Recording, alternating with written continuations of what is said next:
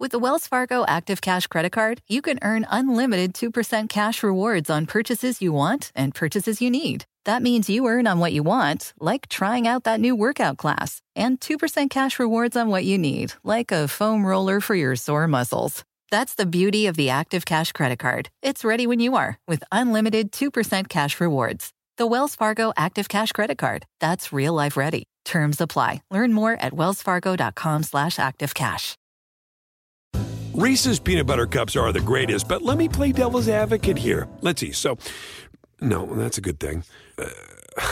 That's definitely not a problem. Reese's, you did it. You stumped this charming devil.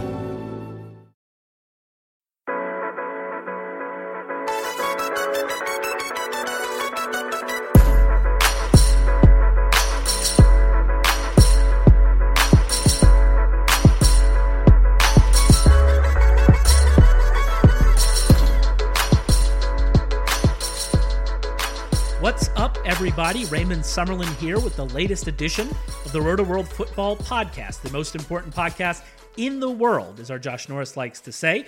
Today, we'll be joined by Matthew Freedman to discuss an interesting series about prospect comparisons he's doing over on the Roto World Draft section. But before we get to that, I have to remind all of you to rate and review the podcast wherever you find it, and also to visit our friends over at Draft.com, especially with opening day happening this week. Draft.com is daily fantasy, but not like the other guys. There's no salary cap, no pros, no bots. On Draft, you play a live snake draft with other real people, just like in your season-long league. If you're looking for your football fix, they also have you covered there with their best ball leagues. Once you're done drafting, that's it. No trades, no waivers, just set it and forget it. Drafts start every minute, so you can join one right now. And the best part, you're playing for cold, hard cash. Drafts start from just $1, so there's a draft for anyone. Just search Draft in your app store or go to draft.com to get started. And for a limited time only, all new players get a free entry into a real money draft when you make your first deposit.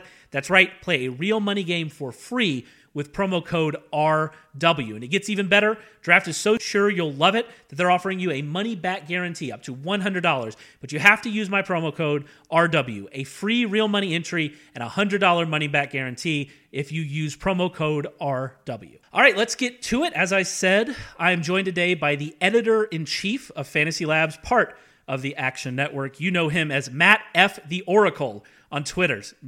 Got to change that handle. We'll talk about that in a second. Mr. Matthew Freedman, what's up, Matt? I have to say I'm honored to be on one of the most important, if not the most important, I've heard podcast in the galaxy, if not the universe. It's great to be here. And it's nice that we could have this moment without Josh here, too. The overlord watching us and judging us based on what we're saying. So it's good to be here. Yeah, all moments are better without Josh Norris. I think we can all agree on that. And that Twitter handle, where did that Twitter? Is that like is that a vestige of the past that you can't let go of? Oh, I've been tempted to change it so many times. So Matt F. the Oracle, did you ever see The League? No, I never. And I know that's blasphemous for someone who plays fantasy football as religiously as I do. Never watched The League. Okay, so in the pilot episode of The League, there was this 11-year-old kid named Matthew Freedman, who is a fantasy football genius. He's at this party and he's there just licking a hot dog, and one of the guys in the league is like, "Who is that?" And the guy whose party it is like, "That's Matt Freedman. He's the Oracle. No wife, no kids, pure football knowledge." So anyway, I kind of had to take that as the moniker once I first got into the industry. And at that point, when you're getting into the industry, like getting on Twitter and creating a handle, it's just like a joke. You don't think anything's ever going to happen. And so now I'm sort of like stuck with Matt F. the Oracle. Like, I don't want to pull like a Roto Reeves and change and then one day like just go back. You know what I mean? Oh, those 2 weeks as Roto Reeves, they will live on in infamy. But we're here to talk about the very interesting series you're doing over on the NFL draft section of rotoworld.com. Make sure you go and read it. Matthew has looked at the profile of all the top guys that are coming out, all of the top prospects coming out of the skill positions, and kind of come up with comparisons for them. We're going to talk about some of the interesting ones, but there are more in there that we're not going to talk about today, so make sure you go and read those for sure. Let's get started where all draft conversations do, especially this year, and that's at quarterback. And one of the most interesting prospects is Josh Allen, who has drawn comparisons to other big, strong, small school guys like Ben Roethlisberger and Carson Wentz, but you don't see those comps in his profile, right? No, it hurts my stomach to see him compared to those guys. And like on the surface level, I get it because he's big. He seems to have a lot of potential. He's like a fastball pitcher. And you think, oh, if we can only get this guy to control his pitches, he could be like the best pitcher ever. But, I mean, the fact is, in college, he wasn't able to complete a lot of his passes. And you can come up with, reasons for why that might be the case. Like maybe he didn't have the greatest surrounding talent around him, but by that same token, he was playing against competition that was incredibly subpar. And when you look at other quarterbacks who have played against weak competition and who have gone on to have good NFL careers, by and far, they have been guys who have absolutely dominated, both from a percentage, like a completion percentage perspective, and then also from an adjusted yards perspective. So Ben Roethlisberger, Carson Wentz, both of those guys had really stellar college careers in addition to being big-bodied, kind of prototypical NFL passers. You just don't see that from Josh Allen. He's a guy who has a great fastball, who has great athleticism, a cannon of an arm, but in junior college, he didn't even complete 50% of his passes. Like, how is a guy like that considered an NFL quarterback? Like, I get that he has a lot of potential, but I think of him as sort of like the small school version of Jake Locker. If you're looking at just kind of like the athleticism with the completion percentage and the other things factored into it. And it kind of sounds like, just from reading your write-up, you view Allen as like the shoot for the stars, the ceiling play, which is, sometimes they hit, most often they don't. But the guy that you have ranked 1, it seems that you feel he's more of like the floor, and that's Sam Darnold. Is that kind of how you're viewing those two guys? Yeah, I mean, I think Darnold even might have a higher ceiling than Josh Allen. Like, I get that there's this theoretical upside with Allen, but the odds of him hitting that upside, I think, are relatively low. And Darnold is only 20 years old, right? He is literally the youngest quarterbacking prospect in NFL history. And he has all of these other attributes that make him already qualified to be a top 5 caliber type of quarterback.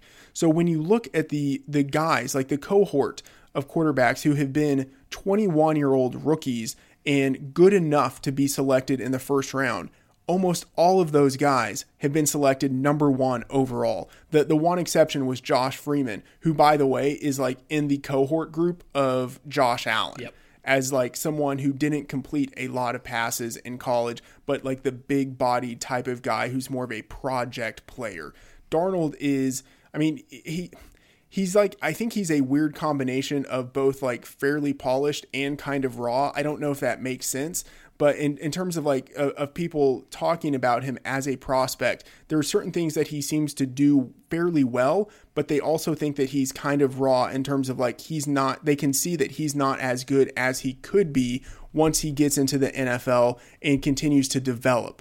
So I think what we see out of him right now is something that looks like the type of person who develops into a 10-year starter in the league. And just in terms of like his athleticism, and then the career numbers that he has, the comp I came up with was Matthew Stafford, who was one of those 21-year-old rookies, entered the league at a young age, didn't do much in his first few seasons, but at this point, like he's entering his 10th year in the league, he's a pretty established guy. Even if he doesn't ever like reach that elite level, he's still someone who is I think a bona fide franchise quarterback. Yeah, and this is a podcast that firmly believes age matters.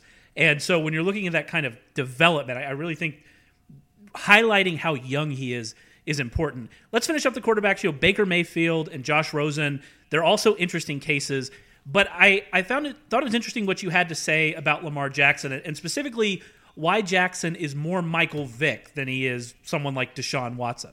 Oh, yeah. I mean, Lamar Jackson, I can't wait to see what happens in the NFL with him. I think it could be really exciting. The issue is that he's much more of a runner than Deshaun Watson was and much less of a passer. But whereas that bothers me a little bit more with someone like Josh Allen, it doesn't bother me quite as much with Lamar Jackson for a couple of reasons. One, because he has been productive since his first year in college. He has continued to improve his completion rate. So there is the possibility that that could still improve as he gets into the NFL. He's still young. He's going to be 21 years old for the entirety of his rookie season. So that's a plus. And then he's also much more capable of producing as a runner at the NFL level. And so his completion percentage in terms of his like just career numbers, very similar to Michael Vick. Both kind of like Heisman type of dual threat quarterbacks, both young entering the league. There's always going to be a question of like, well, how good can this guy be as a passer? And Lamar Jackson might never develop into a real quality type of passing quarterback. But as long as he has his legs, and we don't know in terms of athleticism what he has yet because he didn't run at the combine, but I think it's pretty good. And as long as he has that ability in the NFL, I think he's more of the Michael Vick type of quarterback than Deshaun Watson. So moving on to running back, a guy that when I dove into this position, I had no idea I was going to like as much as I do, and that is Rashad Penny out of San Diego State. So kind of who does he remind you of? Who does his profile remind you of? Oh, man, Larry Johnson. And that's kind of going a little bit old school. And Johnson, I wouldn't say he was a flash in the pan, but he had really only those two dominant seasons in 2005 and 2006. But at college, he really had only one massive season at Penn State. But what was really interesting is that he is the last, before Penny, the last big-bodied running back of that size to have the type of production that Penny has had as a return man. And that return capability, even if a guy doesn't use it in the NFL, it speaks to a particular skill set that he has that translates well to the NFL. The ability to have long speed to pull away for touchdowns and the agility that you need early in punt returns and kick returns to get loose and then find a hole. And so before Rashad Penny, Larry Johnson was the last guy to have a rushing, receiving, punt return, and kick return touchdown in the same season of that size. And so Penny is a guy who I think is very much in that mold of Larry Johnson. He didn't break out early in college, but he had over 1,000 yards his last two seasons, and his final season was, as impressive as any other season that we've really seen, just in terms of like the total spectrum. He wasn't as productive as a receiver as I would want, but his ability as a return man, I think, speaks to the potential that he could have one day as a receiver. Yeah, and as I mentioned, I thought that he was spectacular. He was great. I think that he's going to be someone that goes underdrafted, both in the real NFL draft and in dynasty rookie drafts, and he'll be someone that I target for sure. Looking at your list, I would wager the most controversial name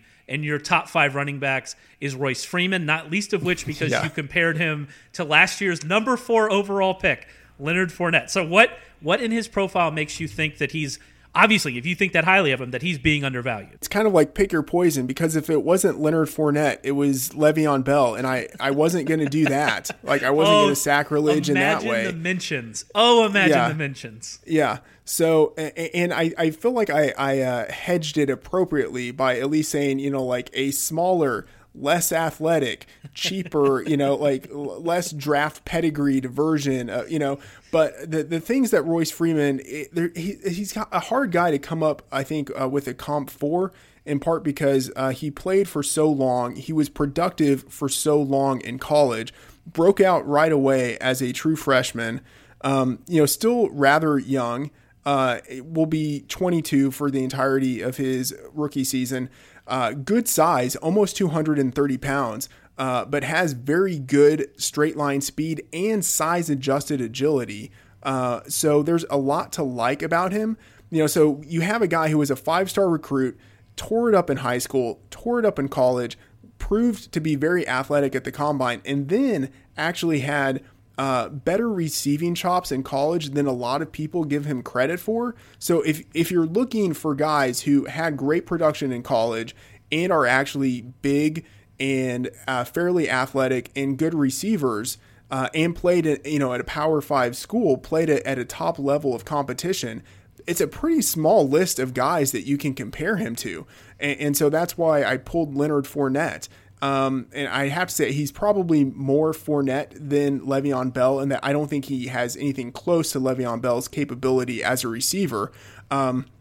He doesn't also have Freeman's kind of like run to contact mentality, but he still has a lot of things that I think make him kind of a good mix of the two. And I think he's probably a day 2 player, maybe like a late 3rd round type of player. I think if he goes in the 4th round, it's a lot of value there.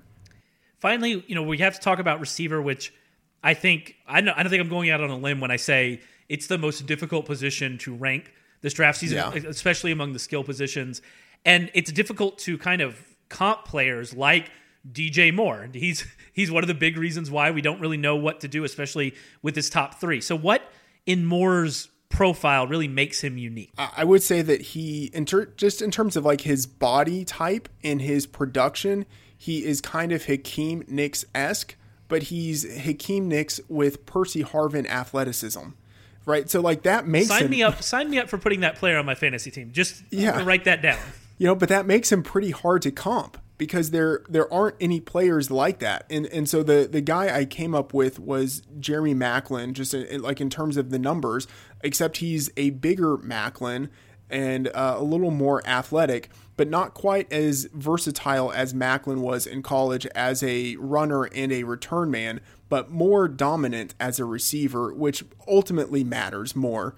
Moore was incredibly impressive his final season and very balanced. He had over 50% of the receiving production in terms of yardage and touchdowns. And that balance just kind of speaks to just the extent to which all over the field he was incorporated in what Maryland was looking to do offensively. If someone had him ranked number 1, I really wouldn't quibble with it. I think he definitely deserves a top 3 ranking, and I have him, clearly number 2 on my list. If I get him in rookie picks, in rookie drafts, I won't be disappointed with it. Yeah, and to that point, it really seems like you could put one of Moore, Calvin Ridley, or Courtland Sutton number 1 and not be wrong. It seems like that's kind of where we are, but you've gone with Sutton. So what about him specifically has you excited?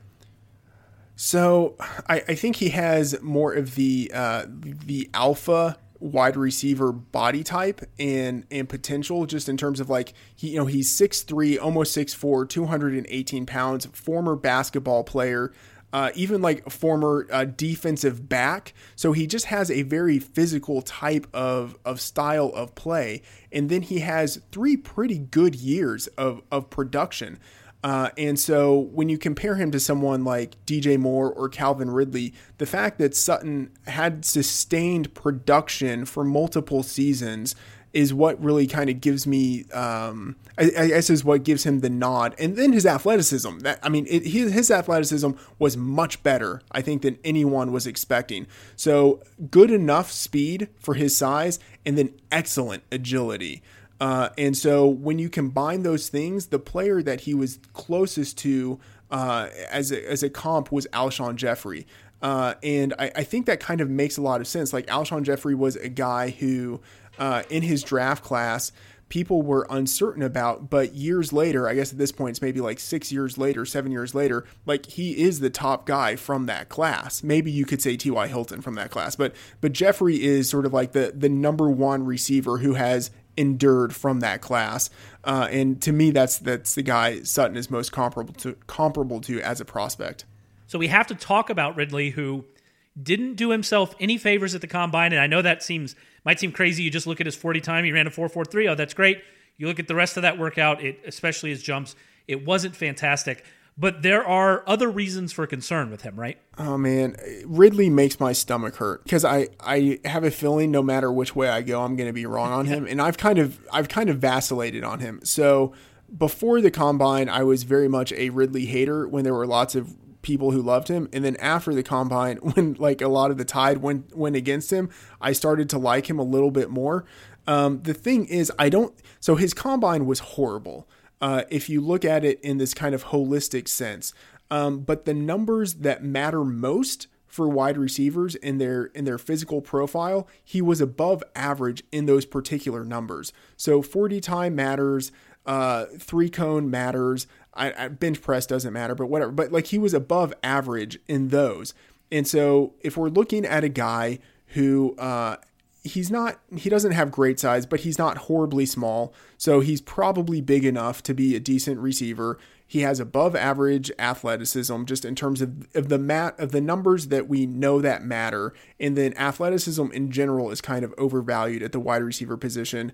And then he checks, I hate to say checks the box, but he has enough production given that he's going to be a first round pick that I think it's probable he will have a couple of seasons of like wide receiver 2 production, maybe wide receiver 1 production. So like, I don't like him. I don't think he's not the type of metrically appealing player that I tend to want on my teams. But if someone drafted him, I really wouldn't have a problem with it because he's going to be a first round wide receiver and those guys tend to have value. So we do not have any tight ends to talk about, but that's because that article has not hit yet. So, make sure you keep your eyes out for that. But until then, can you give us a sneak peek? Any interesting tidbits out of the tight end position? Yeah. I mean, Mike Gesicki is... Yeah, talk about the pins. Talk about the GOAT Penn Staters. Let's go. I mean, I don't know what to say. Like, I'm still struggling to find the comp for him because he is like literally incomparable. Like he's not quite Vernon Davis. He doesn't have the elite level of athleticism and elite level of production that Vernon Davis had, and he's not going to be a top 10 pick. But it's hard to come up with a comp for him. But he is vastly intriguing. And then Dallas Goedert is another guy, small school guy, but very productive. We'll just have to see what his athleticism looks like at his pro day. But I think it's actually a pretty decent class for tight ends. But tight ends only for maybe like the top 4. But I think it's still an interesting class. So make sure to check out that article. Also make sure to subscribe to this podcast, which will have a ton of draft coverage over the next month, almost exactly a month until the draft. You also have to follow our draft guru, Josh Norris, on Twitter, @JoshNorris. And make sure you follow Matt on Twitter, Matt F. the Oracle. Did I nail it? Nailed it. For now, that's his draft. That's on Twitter. That's his draft handle. And I think that's it. So we'll talk to you next time.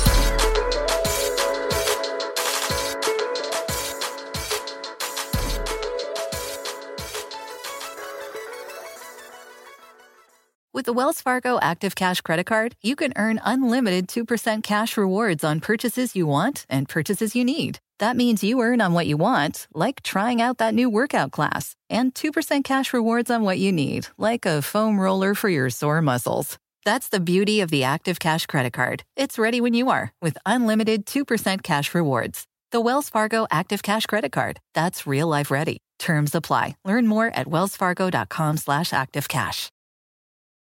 Reese's peanut butter cups are the greatest, but let me play devil's advocate here. Let's see. So, no, that's a good thing. That's definitely not a problem. Reese's, you did it. You stumped this charming devil.